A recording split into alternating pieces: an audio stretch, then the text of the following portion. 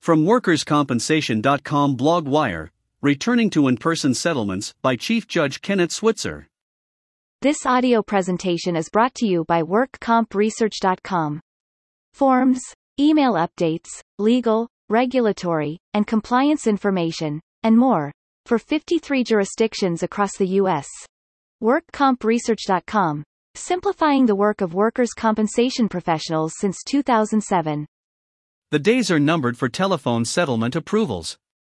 In just a few short weeks, we'll return to in-person settlement approvals on April 4, 2022. We announced this previously and promised a more detailed article once we ironed out the wrinkles. So here we go. In-person is the rule, phone the exception. For starters, in-person settlements will be the primary method for settlement approvals, as they were before the pandemic. Exceptions will be made only upon request and for good cause. We understand that some of you have grown accustomed to telephone approvals, and even prefer them. We're sensitive to that concern. We know that taking unpaid time off from work, traveling, and, sometimes, paying for parking are hardships for some injured workers. You're fulfilling your duty to your clients to express this to us. However, we as judges feel that it is our duty to see the parties face-to-face, in person, when we approve a settlement.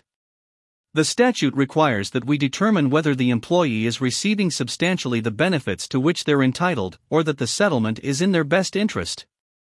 The better way to do this is to listen to them and observe the nonverbal communication. It reinforces on the parties the significance of what they're doing, and the reality that a judge and court really do exist. We also believe that the formality of in-person approvals matches the serious nature of the occasion, and is an appropriate conclusion. The judges appreciate how willingly you worked with us during the height of the pandemic, when we quickly changed direction, and went to phone-only settlements. Frankly, we didn't have much choice.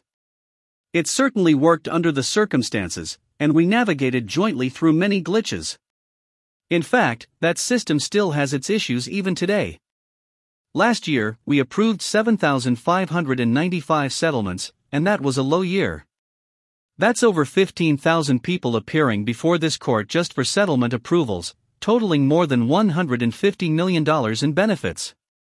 Remember, we'll grant requests for telephone settlement approvals in appropriate cases, as we did before the pandemic. But overall, we're committed to and excited about a return to in-person approvals. The procedure. To schedule settlement approvals and note document filing requirements at the regular offices, see the links below. Chattanooga, Cookeville, Gray, Jackson, Knoxville, Memphis, Murfreesboro, Nashville. Overview.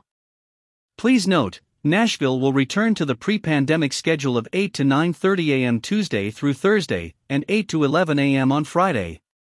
No appointment is needed, and you don't need to file paperwork beforehand. First come, first served. In all offices, your filing fee must be paid before the settlement approval can occur. Also, as was the past practice, please resume bringing the employee's settlement check to the proceeding. Alternate locations. As before, we'll also continue to have satellite approval locations. They are Judge Addington, Hamblin County, first Wednesday each month from 9 a.m. to noon beginning April 6th. Judge Phillips, Weakley County, Dresden, third Monday of each month from 9 a.m. to noon beginning April 18th. Judge Tips, Maury County, Columbia, March 22nd, April 19th, May 24th, and June 21st, 9 a.m. Check with Patsy Bumbelow, 615-848-6743 for future dates. A final word. Let's recall that we did in-person settlements for 6+ years, smoothly and efficiently. We'll be back in the swing of things in no time and establish a new rhythm. We're looking forward to seeing your smiling, happy faces once again, and to note that none of us has aged in the last 2 years, at all. Right. By Chief Judge Kenneth Switzer. Courtesy of the Tennessee Court of Workers' Compensation Claims.